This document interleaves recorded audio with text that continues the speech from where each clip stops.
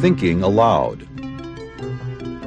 Conversations on the leading edge of knowledge and discovery with psychologist Jeffrey Mishlove.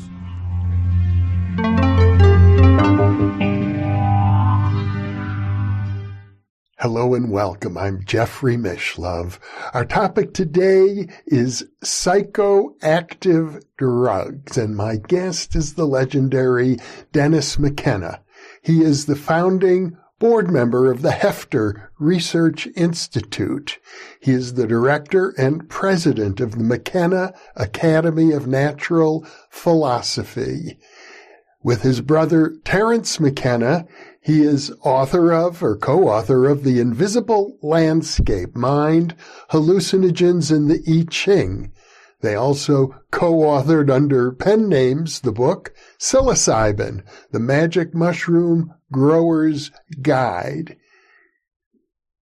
Since Terence's unfortunate death many years ago, I believe it was the year 2000, Dennis has written Brotherhood of the Screaming Abyss, My Life with Terence McKenna, and more recently he has edited a 2-volume ethnopharmacologic search for psychoactive drugs, which is the record of 2 conferences held 50 years apart in 1967 and in the year 2017. Dennis is located in British Columbia. And now I'll switch over to the internet video. Welcome, Dennis. It's a pleasure to be with you. Very much a pleasure to be here, Jeffrey. Thank you for asking me. It's a special experience for me, having many years ago conducted several interviews with your brother, Terence. They're among the most popular interviews we've ever released. But I know you've always been in the background of his story. And as I read over your book, The Brotherhood of the Screaming Abyss, I can see that many times you were in the foreground. In some ways. I mean, I was in the background by preference, but yes. Terence had a silver tongue, and he was an excellent, conversationalist and deeply steeped in philosophy and, widely read. I'm not nearly as erudite as he is, but, and his talks have enormous longevity. I imagine those talks were like in the late 80s, early 90s that you did with him, and people are still listening to them. I mean, he's amazing. He's achieved, he's achieved this strange virtual form of immortality. His work is all over the YouTube, all over the net. He has more followers on Twitter than I do. I mean, and he's been dead for 22 years. Not bad. That's a slight exaggeration. But anyway, he's still very, very timely. And I think in part it's because his talks were so out of time. They were so ahead of their time in some ways. And so, yeah, it's a high bar, Jeffrey, but we'll do our best here. I am delighted to have this time with you. I know your recent book, the ethnopharmacologic view of psychoactive drugs, was based on a couple of conferences, one back in 1967, one in 2017. And I think it's worth mentioning that I had the opportunity to meet you in person just a few months ago in 2022 at yet another conference on the impact of drugs. And that conference was of special interest to me because it related to the idea that the spirit entities that people seem to be in communication with under the influence of DMT in particular might be real. That was a fascinating conference. And when this topic comes up about these sentient entities, whatever they may be, of course, immediately the question becomes, are they real? And then the question becomes, what do you mean by real? I mean, I sort of start from the premise that anything you experience is real.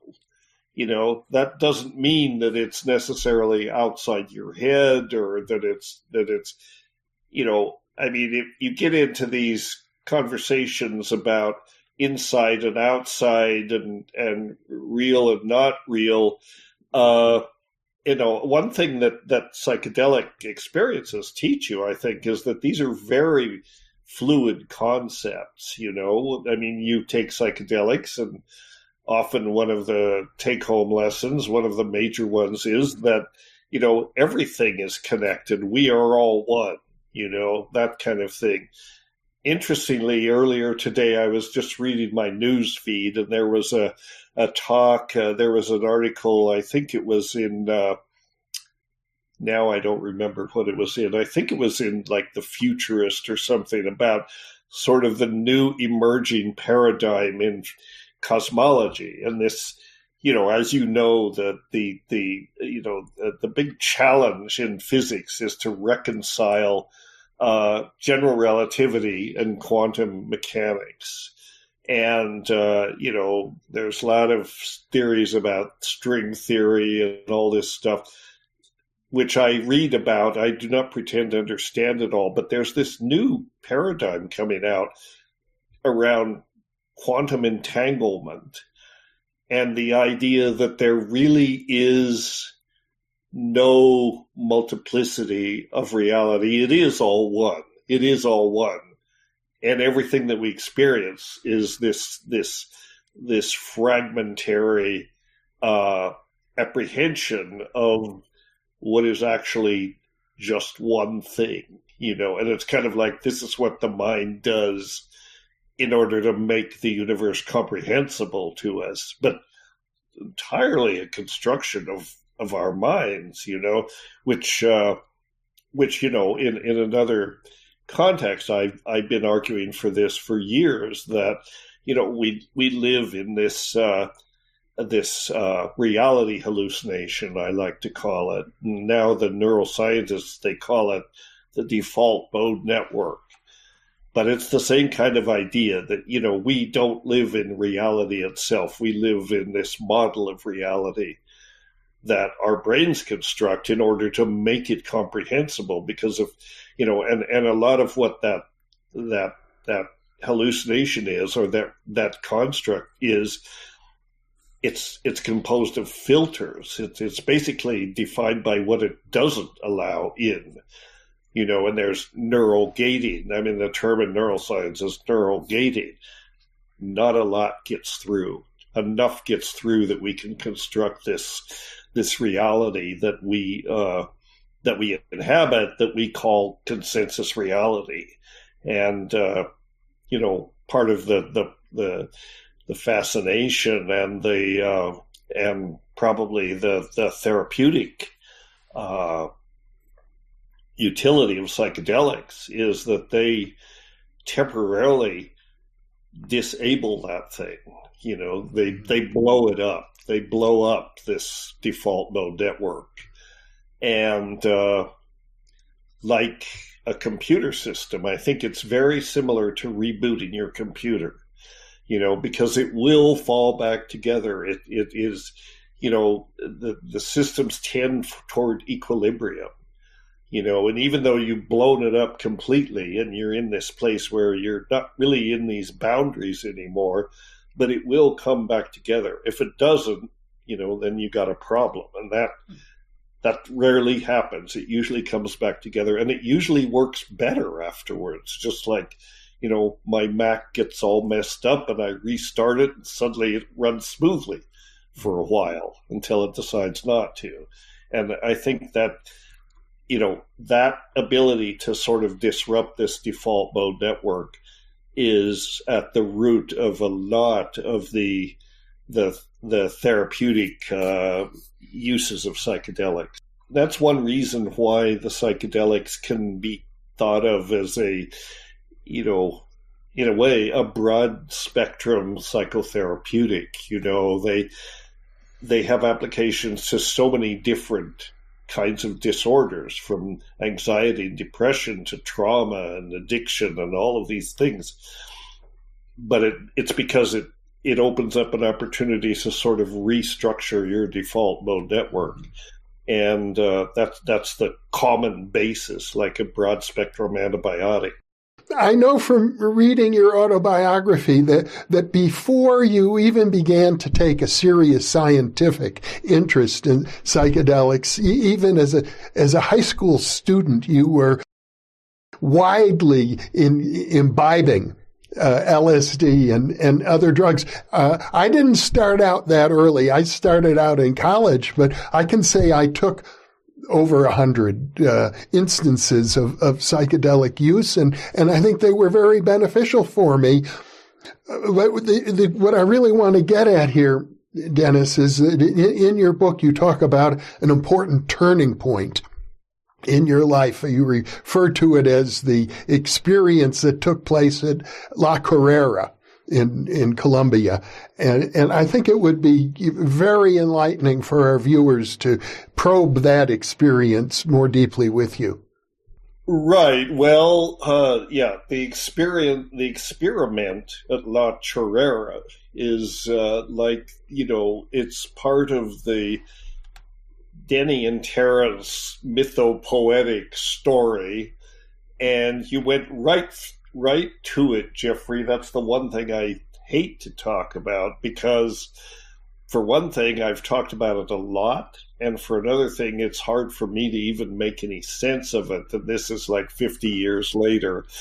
In some ways, we went to La Carrera in 1971, and the reason that we went there is because we were both taking psychedelics.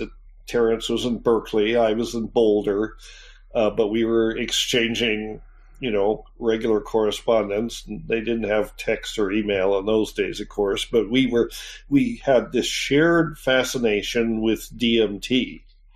And we thought that DMT was really an order of magnitude stranger and more interesting than LSD or other psychedelics. And back in those days, what there basically was LSD. Occasionally you could get, mescaline or peyote. DMT was a rare creature, almost a unicorn level creature at that time. There wasn't much of it. But Terence was very good at working the matrix, and he had it, and we had experienced it, and we thought, this is like the ultimate metaphysical reality, in some ways. This is just much stranger than LSD or any psychedelic, and we sort of came to it from the standpoint of science fiction in some ways. We were both heavily influenced by science fiction. And we were, so these DMT experiences seem to us like visits to literally another place, another dimension. We framed it in those terms rather than like they weren't spiritual. We didn't view it that way. They weren't like participating in ethnomedical traditions or anything like that. We had this idea that it let you penetrate to another place, and where that was in space or time was a question. But anyway, I noticed in your book there was a very brief mention right before the section on the La Carrera experience. You mentioned in passing the idea of being in contact with mantid-like beings in a UFO. And I wonder if there's any more to that. Well, I think that was just one of the tropes that sort of was part of this idea of the encounter that we had.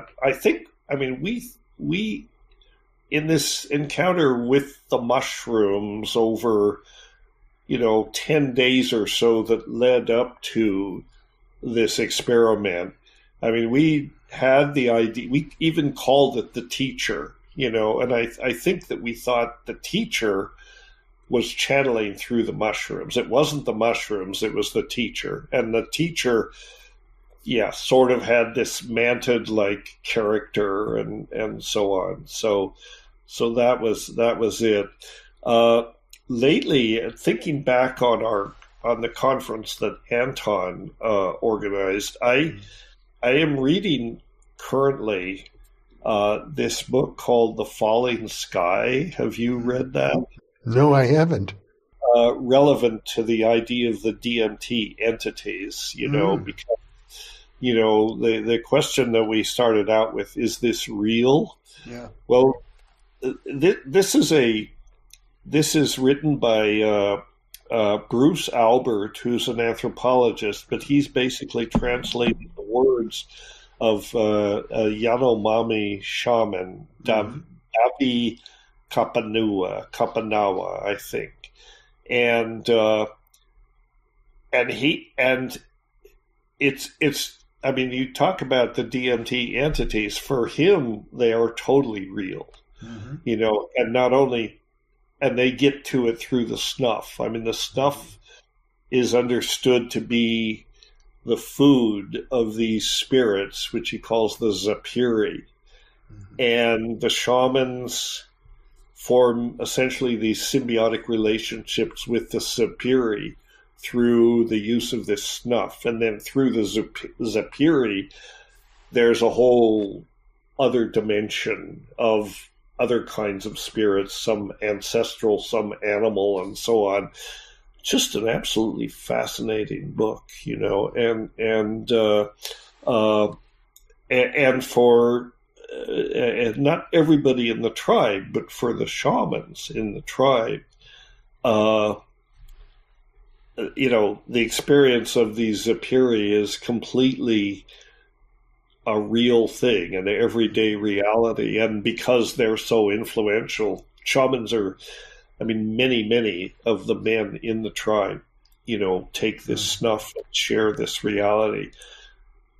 I highly recommend it. It's really, really very interesting. And for me, it sort of answers the question, one of the questions anyway, that came up in the conference. One of the things I was wondering is, and I think I asked in our talk of, it doesn't matter if the spirits are real or not. What matters is the information. Is the information useful or valid?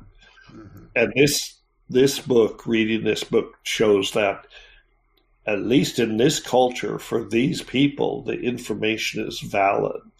It's what they view, their whole worldview is seen through this lens. And, the Zapiri world is as real as the Amazonian environment that they inhabit. So highly recommended. It's a long read. It's not an easy read, but it's worth it if you're interested. Very good. I'll take a look at it. So it was this fascination with DMT that led us to go to South America in search of this orally active form of DMT.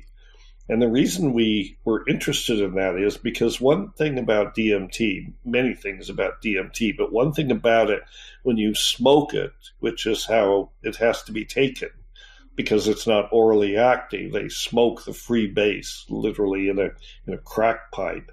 You get an overwhelming, astonishing experience, but it only lasts about 20 minutes, and by the time you're there and sort of wondering, what the hell is going on, you're already on the way down, and so you don't have any time to spend in this dimension that we thought of it. So we heard about this paper that Schultes had published, famous R.E. Schultes, in the Botanical Museum leaflet. And we were thinking if you could find an orally active form of DMT, it would last longer. It was simply that naive that it would last longer, and we could spend more time there, and we could sort of look around and see what was going on. Because by the time you and you get deep into that space, it's already fading, by the time you've overcome your initial astonishment. And so we thought, well, yeah, we have to go investigate this thing. And this was 1970. And 1971, we went there. But a couple of, we'd heard about it about a year before that. And we decided, and, at the time, the pharmacology of ayahuasca was not really understood. The importance of the admixture plants, because ayahuasca is effectively an orally active form of DMT, right? It's potentiated by the beta-carbolines, the monoamine oxidase inhibitors in the vine, one of the components, and that enables DMT to become orally active. We didn't know that. Nobody knew that at that time. There were people speculating, but it was not clear. But then this article by Schultes came along, and it was like Verola as an orally active hallucinogen. And for us, it may as well have been written in neon flashing letters, with aha, this is it. This is the secret, and we have to go after this thing. So we went to La Chorrera. It was an obscure drug that was used by the Witoto people. And it was Verola, made from Verola, which is a tree widely used in the Amazon basin in the preparation of snuffs. The sap of the tree is very high in DMT and often 5-methoxy-DMT in combination. So they prepare a snuff from this sap, and they powder that down, and they use it that way. And we may circle back on this because there's been interesting new information about these snuffs based on this book I've been reading. But I don't want to get ahead of myself. So this was different because it was orally active, right? The other tribes used the snuff. The Witoto used this orally active paste that they make into little pills, and they take it that way. And it was said to be very rapid and very reality disrupting, and way to get in touch with the little people, as they called them. And of course, Terence, at least, was very interested in the little people because of the whole machine elf thing, which I don't think everybody sees. But so we determined to go to South America, La Chorrera, the ancestral home of the Witotos, to look for this drug. Well, when we got to La Chorrera, we had been cautioned on the way in. We had met an anthropologist on the way in who was studying the Witoto. We knew he was there. I mean, we talked to his colleagues in Bogota. We knew at some point our paths would cross, and they did. And he was there. And he was at the village downriver from La Chorrera at that time. And he was appalled, when we showed up. I mean, you can't exactly send a text and say we're on the way. So these, we were far more colorful than any of the Witoto people. We were full hippie mode, long beards, bells, beads, the whole thing, and it's like, who the hell are these people? And if it wasn't bad enough, then we said, well, hey, Doc, we're here to find Ukuhe. What can you tell us about it? That really got him off. And he said, you can't just go start talking to these people about Ukuhe. This is like, their biggest shamanic secret, they'll probably kill you if you even mention it. Well, he was he overstated it a little bit, but we said, yeah, okay, we'll be careful.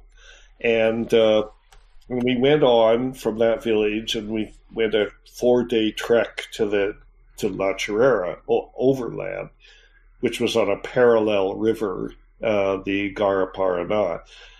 When we ended up at La Chorrera,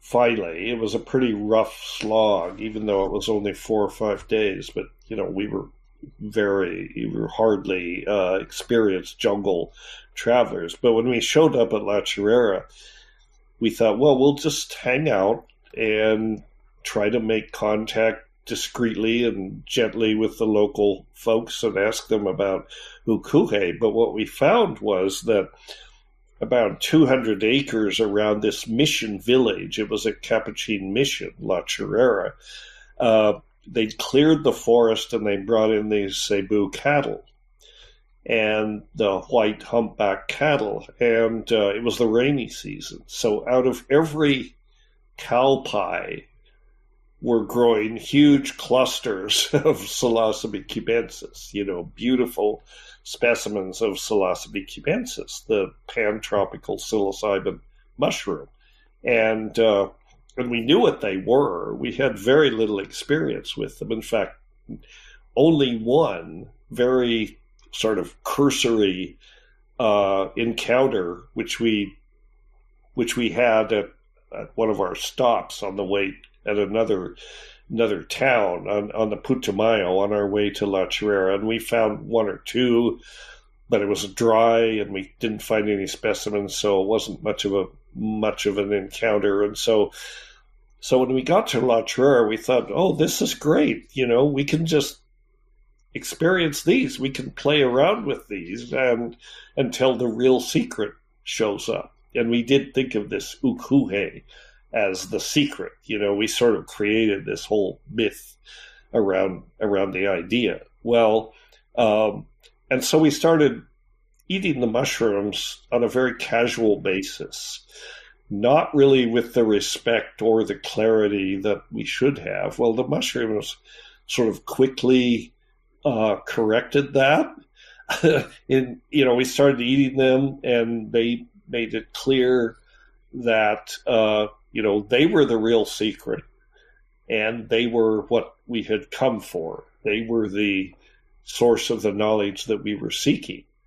And so that's what got us sucked into the experiment at La Chorrera. It started, sort of laying out the framework for an experiment, which was an experiment only in the loosest sense. It wasn't an experiment. We thought of it that way, but not really. It should be called the ritual at La Chorrera. But anyway, it was like a telepathic download of gnosis about what we could do with these mushrooms if we could use them and to imitate a sound inside our heads.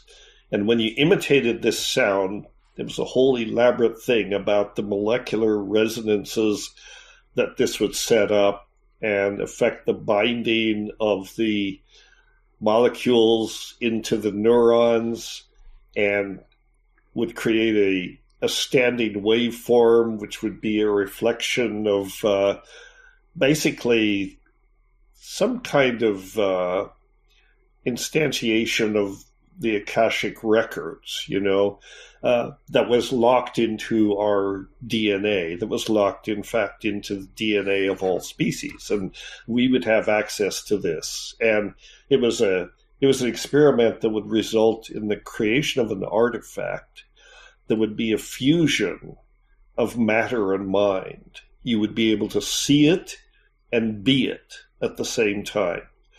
And you could control it with your thought, right? And so this is what we set out to create with the experiment at La Chorrera. Now, I have to say, 50 years on, or more than 50 years on now, this was bunk, this was just a serious delusion. There's no scientific validity to this. But we were utterly convinced that, we were getting this gnosis, and if we did what it said, we could create this object, and that would change everything. It would essentially bring history to an end. And that didn't happen. We're still here, But what did happen is that we had what you might call a simultaneous break with reality. With, in psychology, as you know, there's a phenomenon called the folie à deux, the folly of two. And my brother and I experienced that in like complementary ways. We experienced about a 2-week extended alter state in which I basically disengaged from reality completely. And my brother became hypervigilant and totally focused on reality, and focused especially on me, because I think, he was concerned about looking after me. He didn't sleep for 2 weeks, and I didn't sleep. I don't know if I slept or not. I was not concerned with those sorts of things. I was cruising literally through the cosmos. I experienced this state of mind where I thought I had blown up my consciousness to be co-continuous with the edges of the universe. I was talk about being all one. I was all one with the galaxies, with the universe. And then slowly over this 2 weeks, I began to collapse back, and each 24 hours was another step in this process. So that, first it was the universe, and then it was the supercluster, then the local cluster, then the galaxy, and so on. Eventually, I condensed back into my body and my mind, and I mean, severely shaken, obviously, but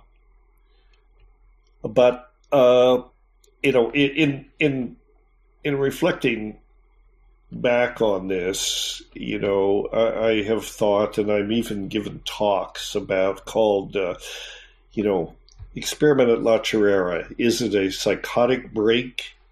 Was it a shamanic initiation? Or was it an alien encounter? And I think there are elements of all of those things in what happened to us, and it was an inflection point, certainly in our lives. It's like I was 20 when this happened. Terence was 24. So we were just astonishingly young when these things went down, and we were at that place where young men, well, probably young women too, but young men often get to a place where they think they know everything and they actually know nothing, but they don't know that they know nothing. And so, this was a very impactful experience. And it kind of colored the rest of our lives. My reaction to this, after we did more or less get stuck back together and could operate in what people call consensus reality, my reaction to that, the process of integration, was I wanted nothing to do with it in some ways. I was happy to get my feet back on the ground. And I sort of said, well, I'm going to go back to school and I'm going to start studying hard science, because we'd had this conversation about Terence was like, science will never explain this, and I was saying, well, we're not scientists yet. We may have thought we were scientists, but we're not scientists. So we have to be able to do science before we can reject science. And so I said, I'm going to go back and study science. And that's what I did. And then that sort of was the beginning of my career in ethnobotany, ethnopharmacology, neuroscience, and all that. Terence went a different direction. I mean, he was more convinced at the time that we really had done something, that we had succeeded. What we had predicted didn't happen. But out of his ideations during this period, what came out initially was sort of the kernel of his ideas about time, that eventually he developed over decades into this idea of time wave zero, which he claimed was, it was based on the I Ching, the mathematical sequence of the I Ching. He claimed that it was a map of the ingression of novelty into space-time, into existence, related very clearly to the philosophies of Whitehead, although we discovered Whitehead some years later, a couple of years later, in our efforts to sort all this stuff out. And he constructed this very elaborate idea about the time wave, and that this described the texture of time and the ingression of novelty, and very much a sort of, I think, a reflection of the fact that we were both Catholic. We grew up Catholic, and there was this Catholicism and Christianity in general is basically an apocalyptic religion. I mean, built into the idea is there's going to be an end to time. And, time will end, and then it will be the last judgment or whatever. And this was, probably... So the time wave for Terence became like a years-long effort to nail down, when is it going to end? Where do you put the end date of this time wave? And, eventually he settled on December 21st, 2012 as the end date for various reasons, not least that was a major point in the Aztec calendar and the Mayan calendar, the end of the 13th Baktun, which was misinterpreted as being the end of the whole thing. It's not really, but it was the end of a big cycle. And of course, so it became that, if the singularity is going to happen, it's going to all collapse. It's a spiral, right? It's a fractal thing. And these cycles are getting shorter and shorter and shorter. And finally, we'll reach a point where they're nanoseconds. And at that point, the singularity is going to collapse. And it'll all go away, Well, obviously that didn't happen, and Terence never lived to see that, the theory was invalidated. But a lot of people took this time wave thing very seriously. I was always a skeptic, but a lot of people did take it seriously, and I think it's an interesting mathematical construct based on the I Ching.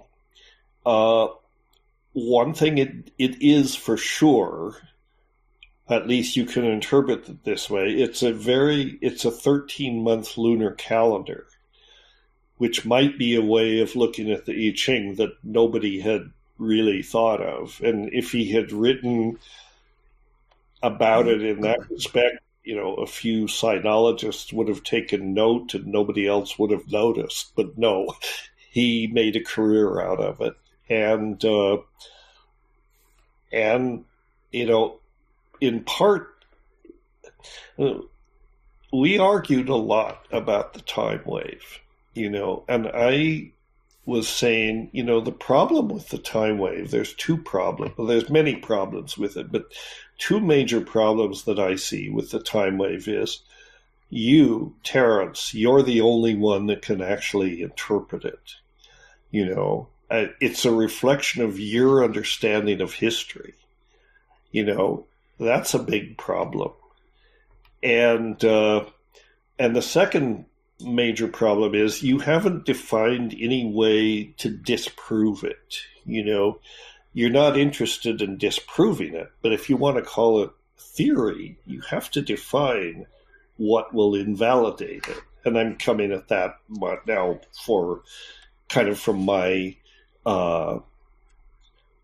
my scientific bias, understanding of what science is, which I had acquired after coming back and actually became a scientist.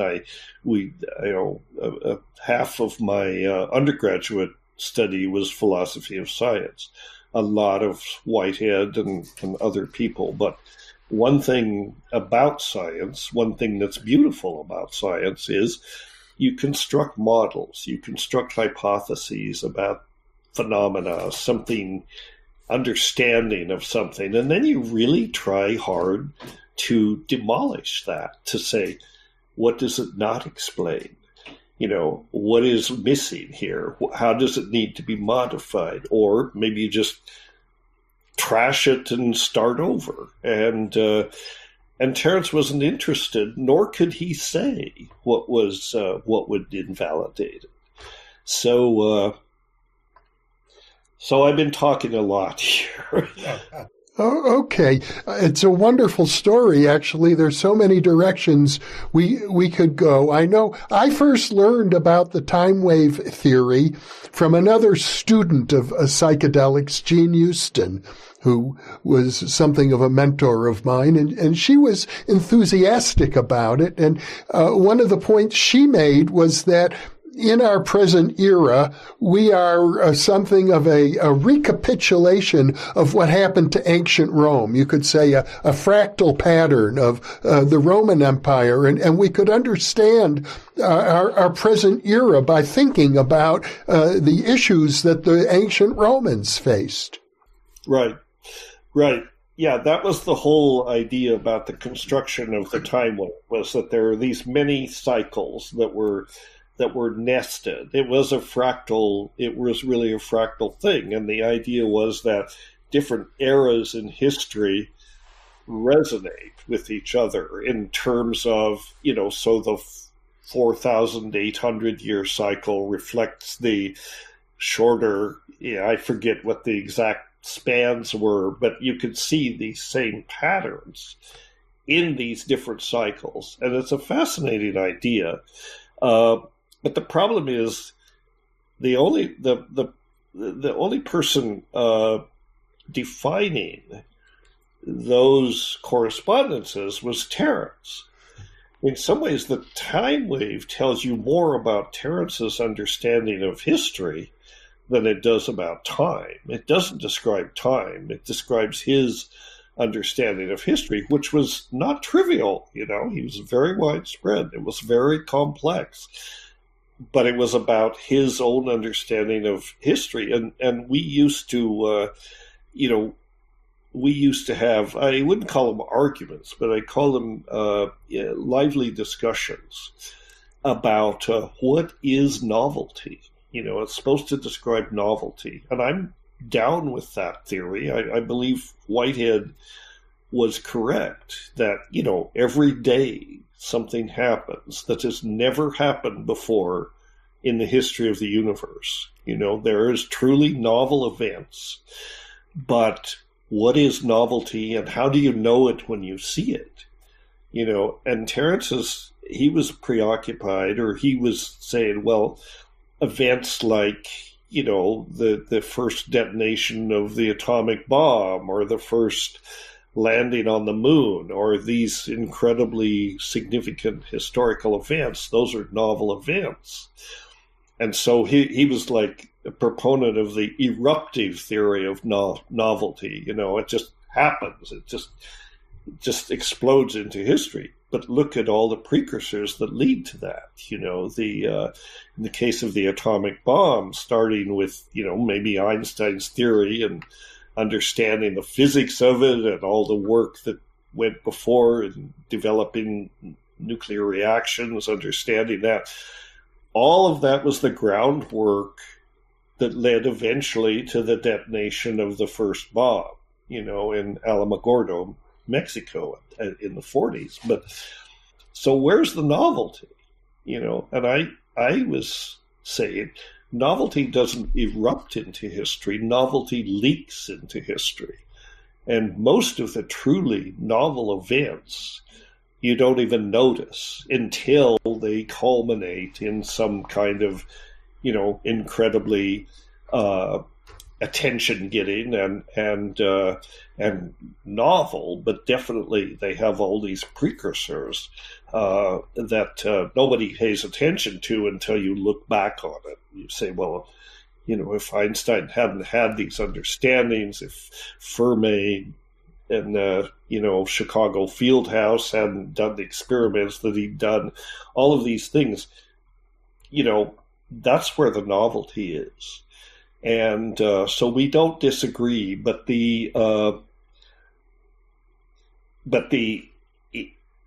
because Terence, looked at these events over vast spans of time and tried to make a supposition about where you place the end date, and there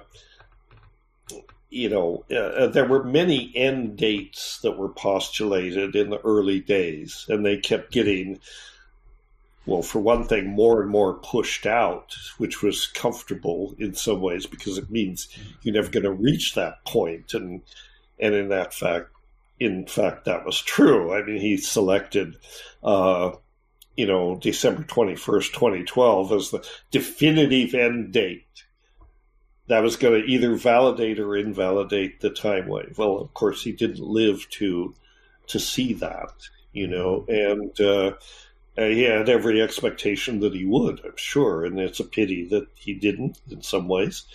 But it turned out to be kind of a non-event, and all the astronomical alignments and everything that the calendar talked about took place, and they were remarkable.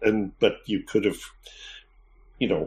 that's just built into celestial mechanics, and the Mayans were great astronomers, and they were able to, construct this calendrical system that diagrammed all those things. So. Well, one of the points that you made in your book, and you seem to be hinting at the moment, is that sometimes the ideation that comes through the use of these various botanical psychoactive substances leads one into experiences that are delusions. You yourself described an instance in which you felt, I think it was mushrooms, led you into a paranoid state. You were with some friends and you thought they were about to murder you. Yes. Yeah, that's true. That's right. Some people that I met when I was on a weekend vacation on the Big Island, and we went up to the place on the land where Terence and Kat eventually established Botanical Dimensions, and we took mushrooms, and I became utterly convinced at some point in the proceedings, not that it had done anything overt or anything, I just became convinced that these people were, cannibal sex killers, and that they were going to, they were going to off me. Nothing like that happened, and it was completely bunk. But I think that is, and maybe with mushrooms, they're a little more like this. Mushrooms are tricky. You can't always trust them. And and people do get into these delusional places, and I get emails all the time from people who have had revelatory experiences, revelatory insights, and they're utterly convinced that they are the Messiah or whatever, or that and I respond and I say, well, first of all, stop taking any substance. Get your head back together, get your feet on the ground, look at this 48 hours later or 2 weeks afterwards and see if it holds up, and I really think that's a good thing. I think the reality check is useful, because, especially, that mechanism, would have saved us a lot of trouble at La Chorrera if we'd had that in place. But, we were not interested in that. We were we were sucked down the rabbit hole or down the wormhole or whatever it was at that point. There was no stopping because, we were in communication with this apparently oracular intelligence, whether it was the mushroom or something talking through the mushrooms, but it was definitely a telepathic kind of encounter. And it was presenting all these just crazy ideas, which seemed quite acceptable. We didn't have a problem that, in order to carry out this experiment, we would have basically had to violate every law of physics known to science. That was the point, So, yeah, you have to be careful. That's why it's good to, go into these experiences, especially if you're looking for a therapeutic, outcome. You need to prepare carefully for it. You need to have a good guide or someone who does remain in reality to help you through it. And then the integration thing. And, I think that,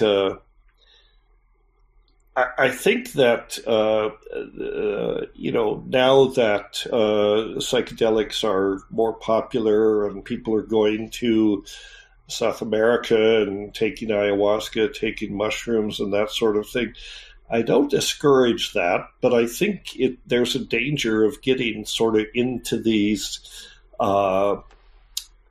mindsets about the psychedelics that aren't really true, because there's of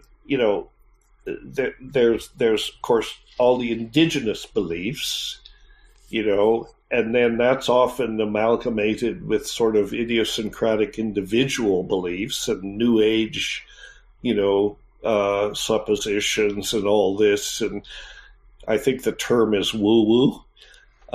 It's very possible to accept the woo-woo as just given, and people don't examine their premises very, very carefully, and I think they should. I think that just because you're taking psychedelics and having these experiences that do demolish your default mode network, which is usually what's keeping you on track and keeping you focused, that's the danger of it. Just because you're doing that, you don't have an excuse to let your skeptical antennas down. You should keep those antennas highly tuned and well functioning, and it can save you a lot of grief. I think. But then I'm saying this, and but I'm saying it 50 years or more on from this experience. So I guess I've become just a boring old reductionist or something.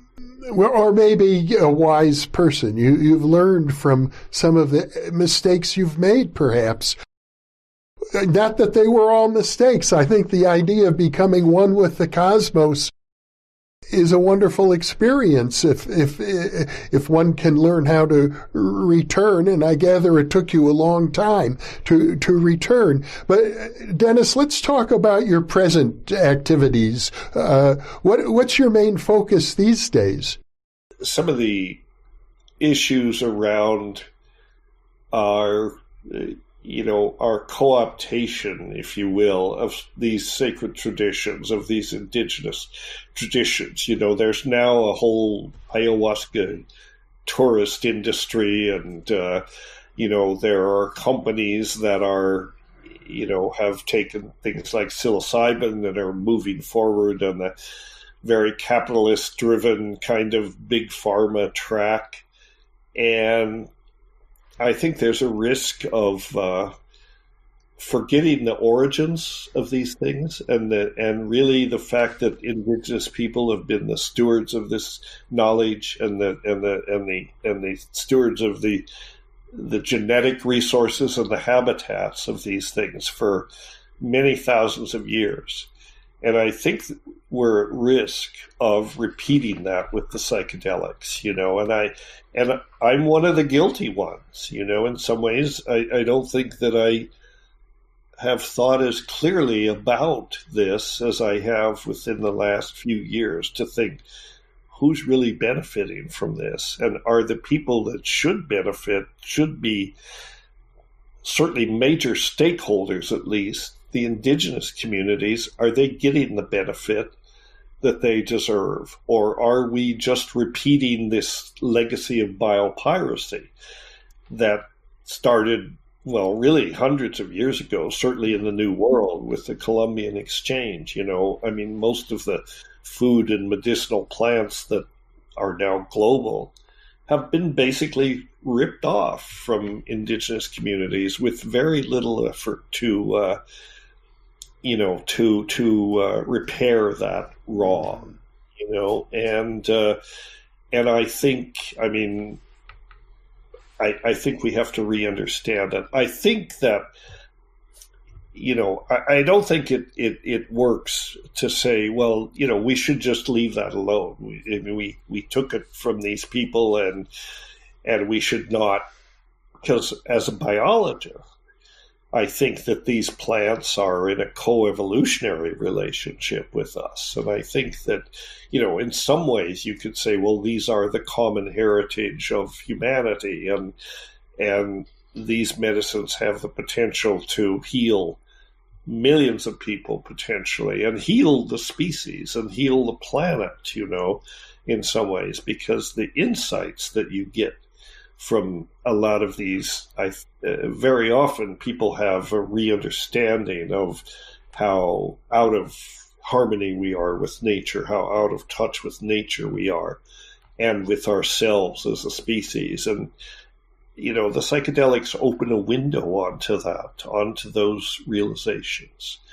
And we need to acknowledge that. We need to internalize that and say, we're going to act differently. We're going to work with, but I don't think it works to say, well, we made a mistake, we'll leave these things alone. In the first place, that's not going to happen, because a lot of this is driven by what's always driven these things, corporate greed and the desire to make a profit and all that. And there is great potential.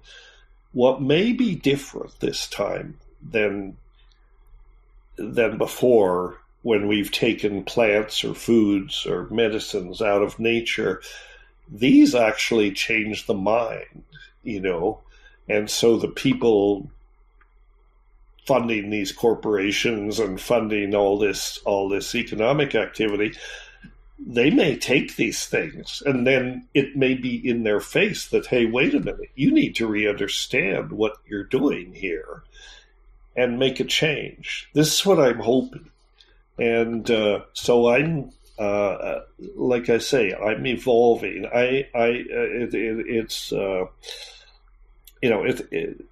It's not really my place to wag the finger at other people, because, like I say, I have been guilty of this. On the other hand, like when I organized retreats and invited people, obviously the very fact that they're going to retreats means that they're privileged, but I have also seen people come to these events with, and experience tremendous healing. Most people who go to these retreats, they, at least in my experience, they are not looking for thrills. They have serious spiritual or psychological issues that they're dealing with, and, for example, trauma and that sort of thing. And I've seen tremendous healing. So what we have to do is try and find a way that the indigenous people are represented, but we somehow can get this to the world in some ways. So there are a number of organizations that are doing this, and we're trying to align with them. I can just mention, in passing, two that are really doing very good work. One is ICERS, which stands for the International Center for Ethnobotanical Education and Research and Service. So ICERS.org, and also the Indigenous Medicine Conservation Fund. And they are also working very closely with ICERS, and the two organizations are going to, and they're looking at it from the standpoint of, like sort of different biocultural spheres. Like Indigenous Medicine Conservation Fund is very active in trying to protect peyote, particularly because that's particularly threatened.